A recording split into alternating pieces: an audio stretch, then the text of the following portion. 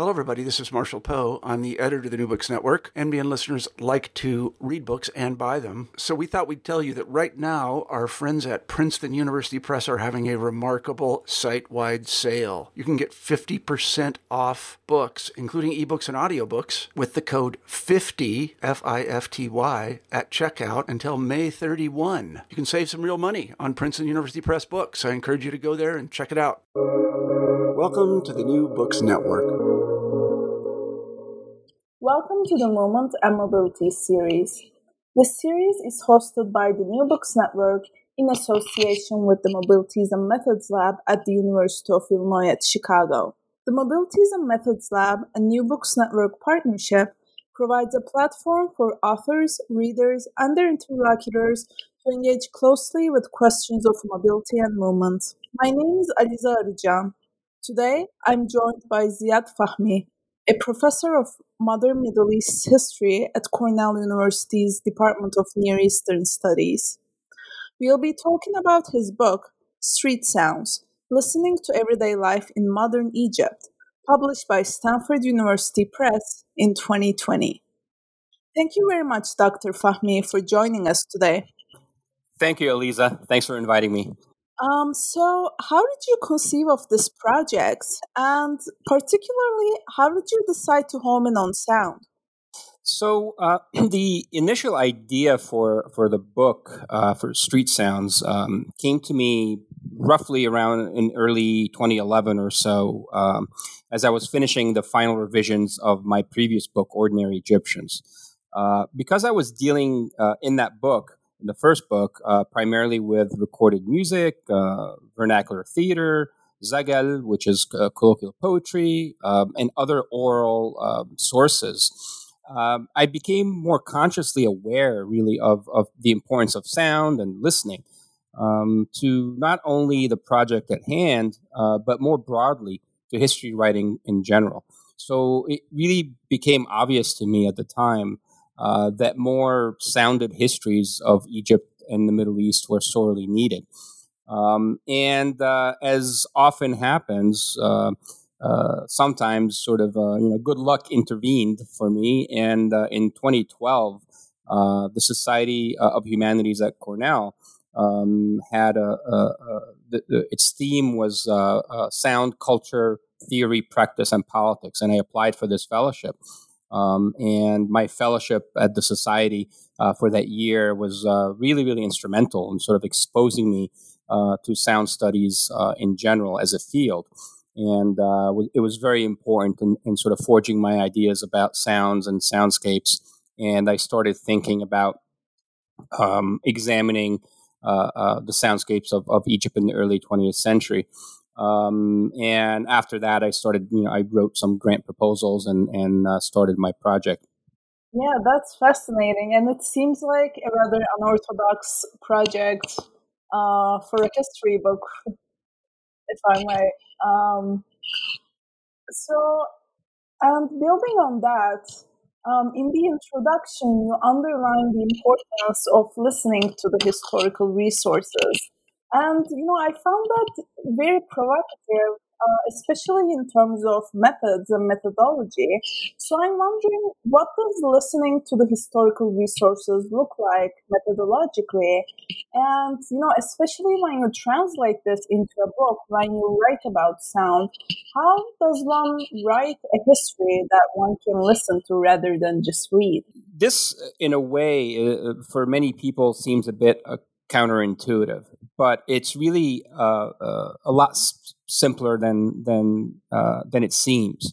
To paraphrase Mark Smith, who is a sensory historian that specializes in 19th century American history, sensory history is really, it's easy to do. It's low hanging fruit. It doesn't really require special archives or actual listening to historical recordings. Though if you happen to work, of course, during the second half of the 20th century, and you have some of these recordings, that would be helpful, of course. But sensory history is really ubiquitous. It's in all of the sources that historians have been using for generations. So a historian just needs to attune themselves to the multiple sensory references that are literally everywhere in the archives, as well as in newspapers, memoirs, travel journals, etc. So all texts have sensory references and make sensory observations.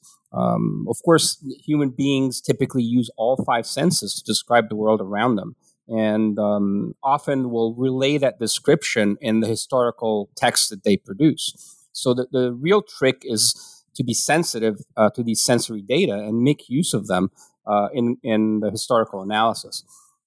So people will relay how they heard the world around them, and how smell, touch, and taste informed how they experience the world. So to me, at least, what makes these written sensory experiences important is that they almost always describe firsthand, close-up, street-level, intimate experiences. So in order for a person to actually listen to a conversation or to describe an olfactory experience, they have to be sitting or standing nearby. So I literally have yet to find a source that doesn't really refer to the senses in some form. Because we live in a multisensory world, and so did the people of the past. And writing a history that attempts to describe this multisensory environment can only enrich and nuance our understanding of the past. So in a way, writing a sensory history is more of being attuned to absolutely what is there. Absolutely, it's more about sort of picking up our radar a bit and being sensitive to all of these sensory inputs that are there in the very same text that we've been looking at all along. Mm-hmm. Yeah, that's wonderful. And you touched upon how, in a way, ordinary people describe those sensory experiences. But in your book, we see a lot of, like newspaper articles or official documents that reference senses as well, which I found very intriguing. It's a different lens to look at those sorts of documents, right? Absolutely, and that was always part of the conversation. And generally in the public sphere among intellectuals and especially the Egyptian middle classes. And this is one of the arguments that I make in the book, that especially when you're using a sensory history in a particular way, it makes it easier to get to especially middle class construction and middle class formation, because often the middle classes use the senses in order to differentiate themselves from the masses. And in doing so, they, of course, from their own perspective, they describe the sounds and the smells and the tastes of the streets. So you definitely get at it from this perspective, and it gives you a more embodied way to examine class formation. Yeah, that's great. And one, like you mentioned, the class formation aspect, and another, very powerful aspect of your book relates to modernization and state power. And you highlight the dominant prioritization of sites in theories that deal with this. So how does shifting the emphasis from sight to sound expand our understanding of modernization and state power? And, particularly, I wonder how Egyptian cities provide us insight into this broader question. Yeah. So as you alluded to, often the theoretical frameworks for really understanding modern state power invoke a distant and strictly visual understanding of power. And so this bird's eye view almost exclusively focuses on the plans, the maps, and the so-called gaze of the state. But when we get to the street level, by definition, it is a more sort of embodied affair where all the senses are involved. This obviously applies to the actual realities on the ground, with the actual enforcement, if it does take place by the state police, for example. But often there's also sort of a multi-sensory vocabulary that is also reflected in the discourses that deal with the streets and with everyday people, like we talked about in the previous question. So, for example, public noise was usually perceived as dangerously chaotic and socially disruptive, and it was vulgarized as culturally backward, except, of course, when that noise was produced by the state. Or when it was invoked as a part of a sort of a socially broad, sort of nationalist mobilization. So, with few exceptions, especially when dealing with discussions about modernity, the Egyptian media sort of perpetrated a silencing campaign, really targeting the urban masses.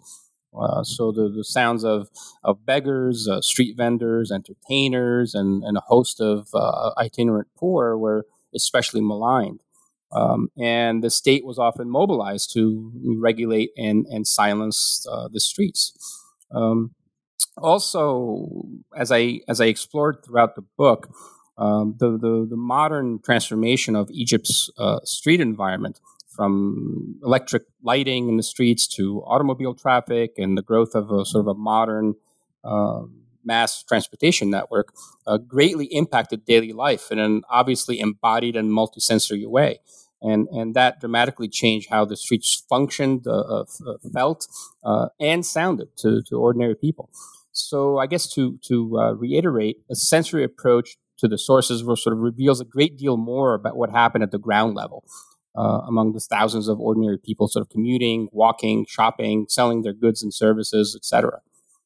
Yeah, and not to give away too much from the book, but I was wondering if you could give us a few examples about the relationship between these new sort of technologies like electricity or modes of transportation and those shifts in everyday lives. Yeah, I mean, you wouldn't really have a regular nightlife, for example, without electricity. Um, the building of effective street lights, but also the lighting of theaters, and eventually, of course, the creation of movie theaters, the use of loudspeakers, to without this taking shape. That didn't really exist, and that allowed people to stay up a little bit later at night, for example, and of course that has a lot of sensory implications and noise implications as well. All the new transportation networks that were developed, especially the tramway, which I talk about a lot more in the book, dramatically changed how people commuted to work, but also at the same time, it allowed people to use the tramway for a variety of other reasons. And so street hawkers, for example, made use of the tramways quite effectively, in a way that tramways weren't really intended to be used. And so they would sell their goods, of course, in the tram, and they, without paying for the ticket, they would go in and out and tram surf, if you will. So a lot of those changes were intended to be used in a particular way, but everyday people use them for their own purposes. Yeah, that's wonderful. I love that your book also shows that state power is never omnipotent. And you also mentioned that ordinary people find ways to reclaim the city in return. So I have two questions based on that. First off, and maybe this is a bit about your previous project. How do you define, ordinary people, which is a term you use a lot in the book? And then, what insights does a history of mundane street sounds offer in terms of how ordinary people reclaim cities or appropriate space? To me, it's pedestrians, it's street hawkers. It's the one thing that really tied this book together is an examination of street life. So anyone who makes use of the streets to make a living, and to engage with society, to me is someone that is integral to ordinary life in Egyptian society. And what was the second part of your question? Second part is that so like what are some ways in which ordinary people appropriate cities, and how does a history of mundane street sounds help us sort of see that? Yeah, they appropriate it by using them, by making use of them in their everyday lives, and as I alluded to, often it's for their own purposes. And in Egypt, in particular, and that's certainly still is the case, there's a very large sort of informal economy, and people have to rely on the streets to make a living, and so. Regardless of what laws are being set up by the state in order to control the streets, people make use of it in order to first make a living, but also for everyday celebrations and mourning, etc. So often Egyptian weddings and funerals take place in the streets, for example, despite the fact that often that's discouraged by the state. Again, there's always this tug of war over control of the streets, and the state often wants to regulate street hawkers, street celebrations. In different times in history, of course, there are curfews. There's ways to try to control the streets, but almost always people resist that.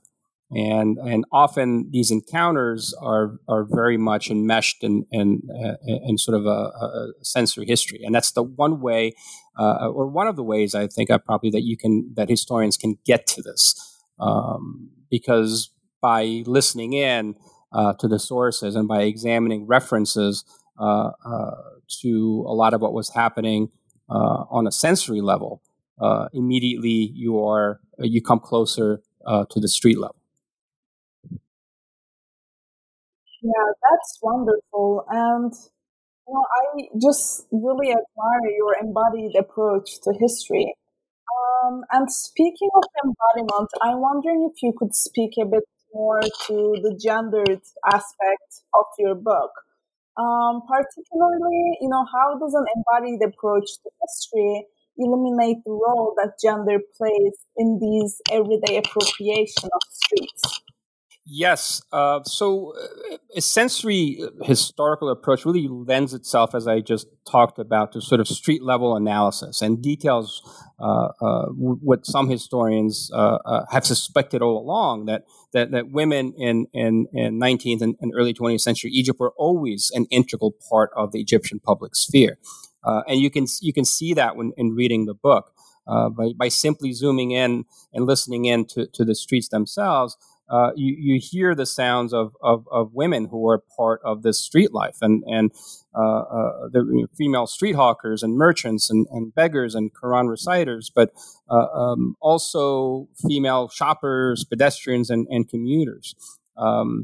It also, the sensory approach also in many ways counters the common misconception that there was sort of a distinctive split between the private and public sphere. And so, as I demonstrate throughout the book, walls were literally sort of paper thin, and windows, doors, and balconies were almost always open and acted as sort of sensory portals for conversations and other interactions.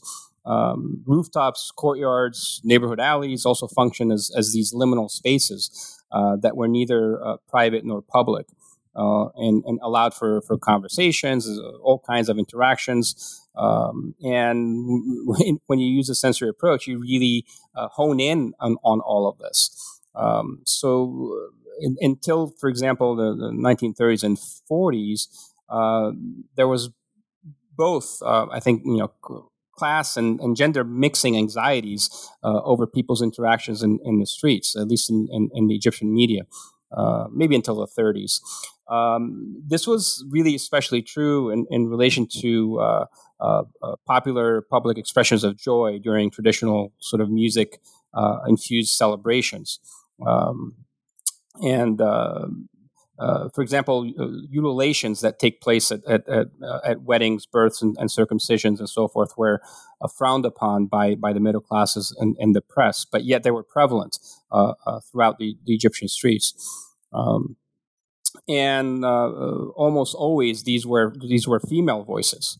And so when you were listening in, that sort of changes the dynamics, both of what we considered private and public, but also it shows that women were not just visible, but they were certainly audible throughout the Egyptian streets.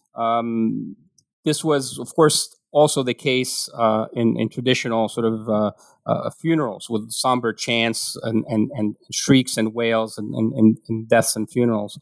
And many of these traditions were continually attacked by both religious and secular conservatives. And yet again, most of these critiques were sensory. And so, again, so this highlights the sensory aspects even more. As often they admonish the loudness and musicality and the general embodiment of this gender mixing that takes place during these events. So I think sensory approach really highlights these a lot of these early 20th century public female voices. Yeah, that's wonderful. And, as you mentioned a little bit, it's also a good sort of window into different kinds of conflicts within a society in the everyday. That's fascinating. So I was wondering, how do you see your work in conversation with broader studies of sensorium? And, by that I mean not just history, but across humanities and social sciences, as well as within the Middle East and beyond. Yeah, I can't really fully answer this question yet. I think since the impact of the book really will not be known for at least probably a couple of years, and I'm shying away from really just maybe exaggerating its importance. This is a novel approach for a historian of modern Egypt, and so I'm sort of treading carefully. Also, at the same time, I don't necessarily consider this book as entirely sort of a sensory studies project. And I mean, it is somewhat, but it's to me, it's more of a social, cultural history of everyday people that actively and purposely uses a sensory approach. And I chose it not just because it was new, but because I thought that it was the best tool available to do the job for sort of an examination of street life. So I hope that both historians of the senses and historians of the Middle East can make use of this book as an example of how to study class and class formation, as well as one way of studying street life. Yeah, I don't know what impact it will have in a broader sense. I'm hoping that those that study sensory history in other areas will find value in my work. But again, I guess I'm sort of waiting and anticipating that there'll be more connections with sensory historians and others in the future. Yeah, that's very fair.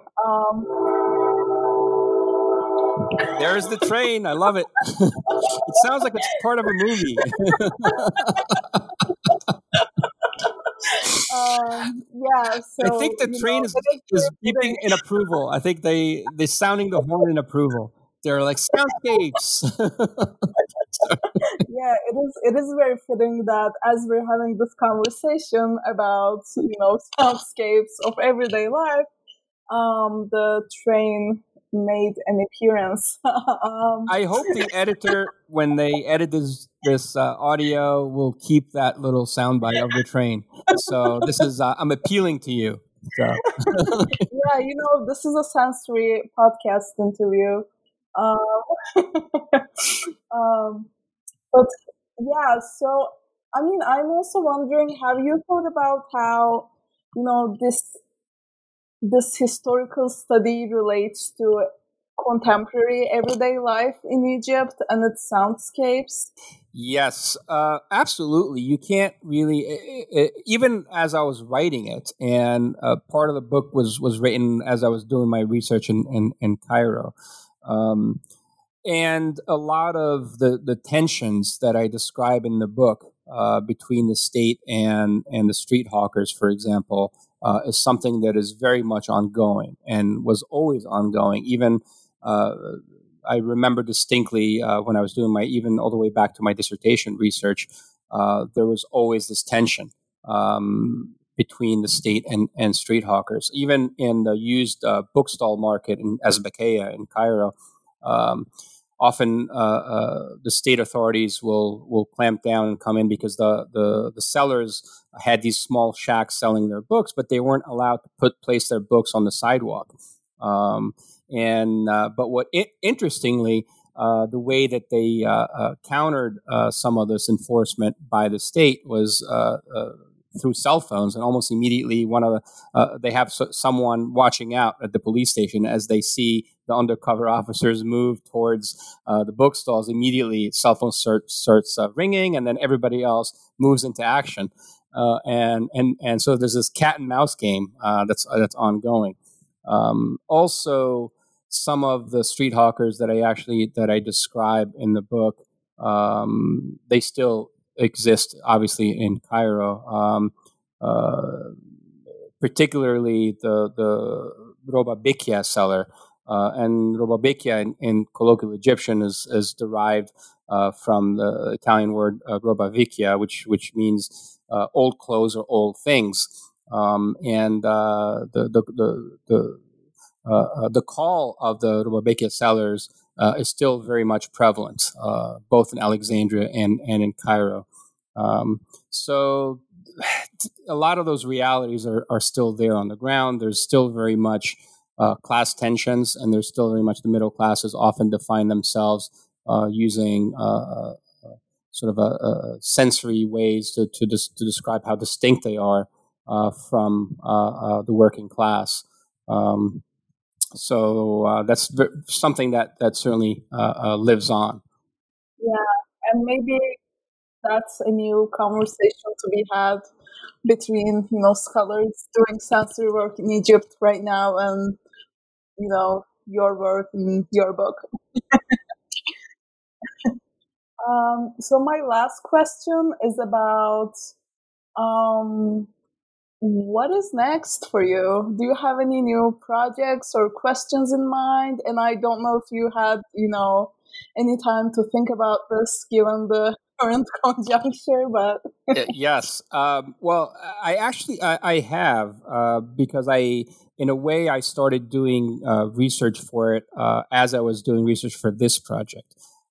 So it also relates to sound somewhat, but it goes back to media, which was my first project where I talked about early media capitalism in Egypt. My next project is going to be on it will be history of Egyptian radio.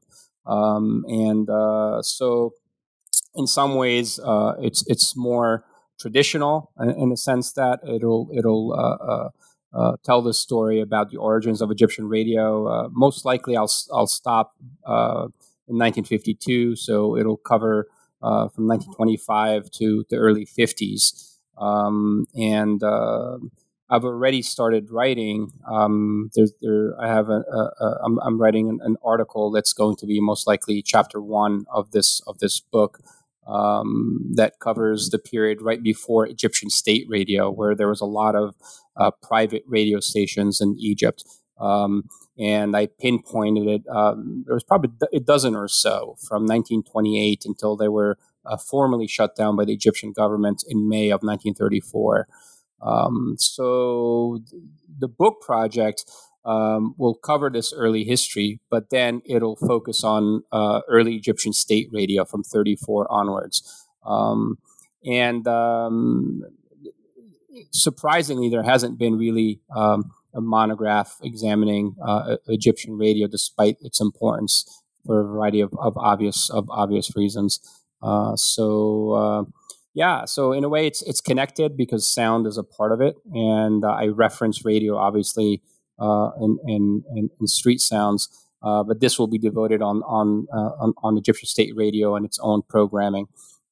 So hopefully, I will start writing more in full force in my next sabbatical. So in 300 days. Sounds great. I'm looking forward to reading that book as well. So thank you very much, Professor Fahmy, for joining us today and for your insights. Thank you, Aliza. This was truly a pleasure. So, I'm Aliza Arıcan. This discussion of street sounds, listening to everyday life in modern Egypt, published by Stanford University Press in 2020, is brought to you by the New Books Network in association with the Mobilities and Methods Lab at the University of Illinois at Chicago. Thank you for listening.